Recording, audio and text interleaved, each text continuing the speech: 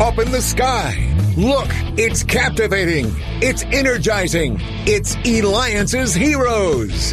Eliance's is the destination for entrepreneurs, investors, CEOs, inventors, leaders, celebrities, and startups, where our heroes in business align. Now, here's your host flying in, David Kogan, founder of Eliance's. That's right. How many radio hosts do you know that could actually fly in? Well, I'm able to fly in because of the energy and what we learn from the people that are on our show. Just like when I recently had on the co-founder duo. So please make sure that you go to eliances.com to check out that interview and past interviews. That's ELIANCS.com, because it is the only place where entrepreneurs align. I'm very excited about our next guest today. He's got quite a career, and we're going to learn a lot today. So please welcome to the show, Bill George. He is the former chairman and CEO of Medtronic, which is now a $30 billion revenue company. And he is author of the Emerging Leader edition of True North. And you can go ahead and reach him by going to billgeorge.org. So now that we've got that out of the way, Bill, welcome to the show. I'm honored to have you on today. David, it's great to be with you. This is exciting. All right. So let's jump into, you're, chairman and CEO of just a ginormous company that most people know and have heard of, certainly in the business world, and that of Medtronic. Like, how did you get to be that role? How did you work up to that role, or where did it come from? I mean, people always, they look at CEOs, especially of these large companies, and just go, how did it happen? David, I've got to go back and say that our company was founded by Earl Bakken, who invented the pacemaker, who was a great entrepreneur, and he could only take the company so far, and he needed people to help him build it. So I came in 1989 to really build the company from what it was then, about $750 million, and really expanded way beyond pacemakers into many, many other healthcare fields, all implantable devices or surgical instruments. And so that was my job. I can't claim to be the entrepreneur. The closest I came to entrepreneurship is my first job was to create the consumer microwave oven business back in 1970 to 1978. So I had about 9.5 years of doing that. And that was a great experience. I was an entrepreneur, not a true entrepreneur. I have such admiration for entrepreneurs because they've built the American economy. And where in the world can you have entrepreneurship and the freedom to build a company like you have in this country? But Bill, how did you take it again from somebody who founded it, and then they realized they took it to another level, and then you able to come in and, where did the knowledge in that come from to be able to take what was existing, which is just as much of a challenge in all of that, taking it to a whole nother level? Well, I had to build the leadership team, a group of really committed leaders, and Earl had written the mission of restoring people to full life and health. And my job was to get everyone aligned around that mission and its values. When I went there, about 4,000 employees. When I left, it was about 26,000 a day. It's 100,000. But how do you get people in a global company fully aligned around that premise? And that was the key. And then look, Earl never limited us to pacemakers. So look beyond. What other things can we do to help people in spine surgery, in diabetes, and other forms of cardiac surgery, and stents and cardiovascular, and moving into lots of new fields. So what I tried to do was really spur the innovation and treat the innovators, really honor them and give them the freedom to create whole new disease, solutions for ongoing disease, intractable disease, which is exactly what we did for the 13 years I was involved, and my successors have carried that on. Yeah, look at first of all, company is still in business and now larger, and it continues to grow. So, congratulations, because it does start with the foundation of the founder, and then having you built it on and passing the baton and so on. So, congratulations on all that. Right. In fact, most companies, right, what the rate is if they made it even to the 1 year, 4 year, 5 year mark in itself is a miracle. And by the way, too, the Eliance's show now is going, you ready for this? We're going on, I think, our sixth or seventh year which again is a miracle itself. And by the way, we've now done 1,300 interviews. So thank you so much. Congratulations. And we're still rocking and rolling because of people like you. Bill George, who is, again, former chairman and CEO of Medtronic. Medtronic's currently now a $30 billion revenue company, and author of Emerging Leader edition of True North. You can go to his website, billgeorge.org. So let's talk about, I'm going to shorten it just for here, is the True North, Emerging Leader of True North. So you interview some extremely, household name CEOs, and that. Talk to us about how did the Emerging Edition come to be, and why did you pick the specific CEOs? David, I think it's time for a new generation of leaders to take over. The baby boomers have had their shot, and it's time for the Gen Xers, millennials, and Gen Zs. I refer to the emerging leaders. And my book is intended to be a clarion call to get them to step up and take over, not to hold back, not to wait in line, to know that they can lead now in a different way. Because if you think of the younger leaders that I'm talking to, that the last 20 years of their leadership has all been shaped by crises, from 9/11 to the great financial meltdown to COVID, Russia, Ukraine, everything going on now. And I think a lot of the senior leaders were kind of trained and taught in business schools on a very stable time. But now we need leaders that have the moral courage, the character, because leadership is character, and the authenticity to align people around a common mission and values. I mean, if you can do that as a leader, you can have a real powerhouse. I was never the expert in medical technology. I learned a lot about it, but we had a lot of experts around me. But your job is to lead people towards a greater goal that helps people. In fact, mention some of the ones that you had that were in your book, including, Facebook founder Mark Zuckerberg and Uber and a number of other ones. Well, actually, those are leaders, Zuckerberg and people like Elizabeth Holmes at Theranos and Travis Kalanick were ones that didn't know their true north, and they went off track. And I think Zuckerberg's still off track. He's more concerned about how many users he has than he is enabling the social site where we can have reasonable conversations, because now there's so many foreign actors and bots coming on, you can hardly have a reasonable conversation. So I think Mark kind of lost his way, as did Travis, creating kind of a boys club at Uber. Now, it's a new world there, and Uber's doing a lot better. Theranos, of course, is out of business.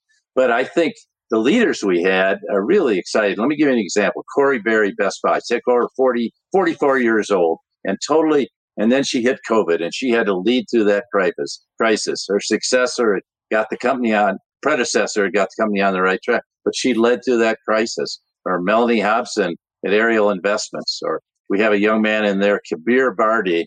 You know that he was of the Inc. 5000, David, the fastest growing company for 3 years, 48,000% growth. But Kabir had a total meltdown, and he almost died because of overworking and stress. And I think he learned a lot about that. We share his story as the first story in the book about how you can become a better leader.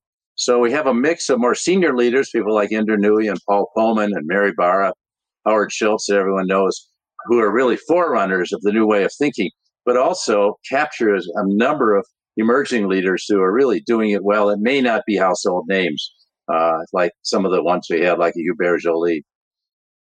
Yeah, in fact, names and some of the other ones, Rent the Runway, right? Yeah. Jen Hyman. Jen had a big challenge, I mean, so many women love what Rent the Runway did because they didn't have to go out and buy fancy dresses and all that. But, guess what? Everything shut down in March of 2020, and so did her business. And so she totally had to reinvent the business, and she's coming back strongly now. But it had to be rethinking the entire business model, just like Corey Berry did at Best Buy, because you couldn't go into the stores. And so how do you reach people? And so I think, how do you come into their homes? So I think that's that kind of rethinking that emerging leaders had, not just kind of be as steady as she goes, but rethink the whole business model of their companies, because times are tough out there. Bill, we're always all trying to find kind of that golden gem. Like, is there a specific link, since you've interviewed, so many of the emerging leaders and these, household names? Is there a common thread? I think there is. I think today's leaders that are making it are very authentic. and they have a lot of courage to do what they believe is right. And by the way, those are the same characteristics you see in great entrepreneurs. Now, some of them get off track, as I mentioned, but if you have those qualities, and then the key is, how do you align people around that vision you have, that mission, that sense? At Medtronic, how do we align people around restoring people to full life and health? That was our mission. And but getting everyone aligned, from the people on the production lines to the people in the engineering labs to people out in the field helping doctors. And I think the great leaders can bring people together, like John Hyman has. They're really terrific at that. And that's very different. They don't manage anymore by kind of sitting on top of the enterprise, creating a huge structure and just delegating. They engage with their people. They coach people to become better leaders. They're not just judging them. I think that's the old way of thinking about it. I think now our job is to coach people to reach their full potential. That's been my purpose. And writing a book is certainly a huge feat in its own and stuff. I mean, I know we've interviewed a number of authors and stuff, and it seems like a book is truly never done. So how did it come to be, as far as you even wanting to do, and again, the True North, and then the Emerging Leader edition of True North? I got to know a young guy named Zach Clayton, who took on my social media back in 2009 when I was very naive about it, and really helped me build it up. But he's built up. He started a company with nothing. He's now got 300 million in revenues, running a lot of websites for his own, for people that need home services and home care and mattresses and lots of things. But Zach is a great entrepreneur. He's 37 years old, a true millennial, and he and I worked together and debated back and forth, and kind of put everything down in writing and said, here's what we think it's going to take to lead in this new world. It's not what we did in the past, but it's how do we have to lead today in today's world. Excellent. Well, again, truly incredible. Again, we're talking with Bill George, former chairman, CEO of Medtronic. Medtronic's now currently a $30 billion company. Make sure that you get his book too, Emerging Leader edition of True North.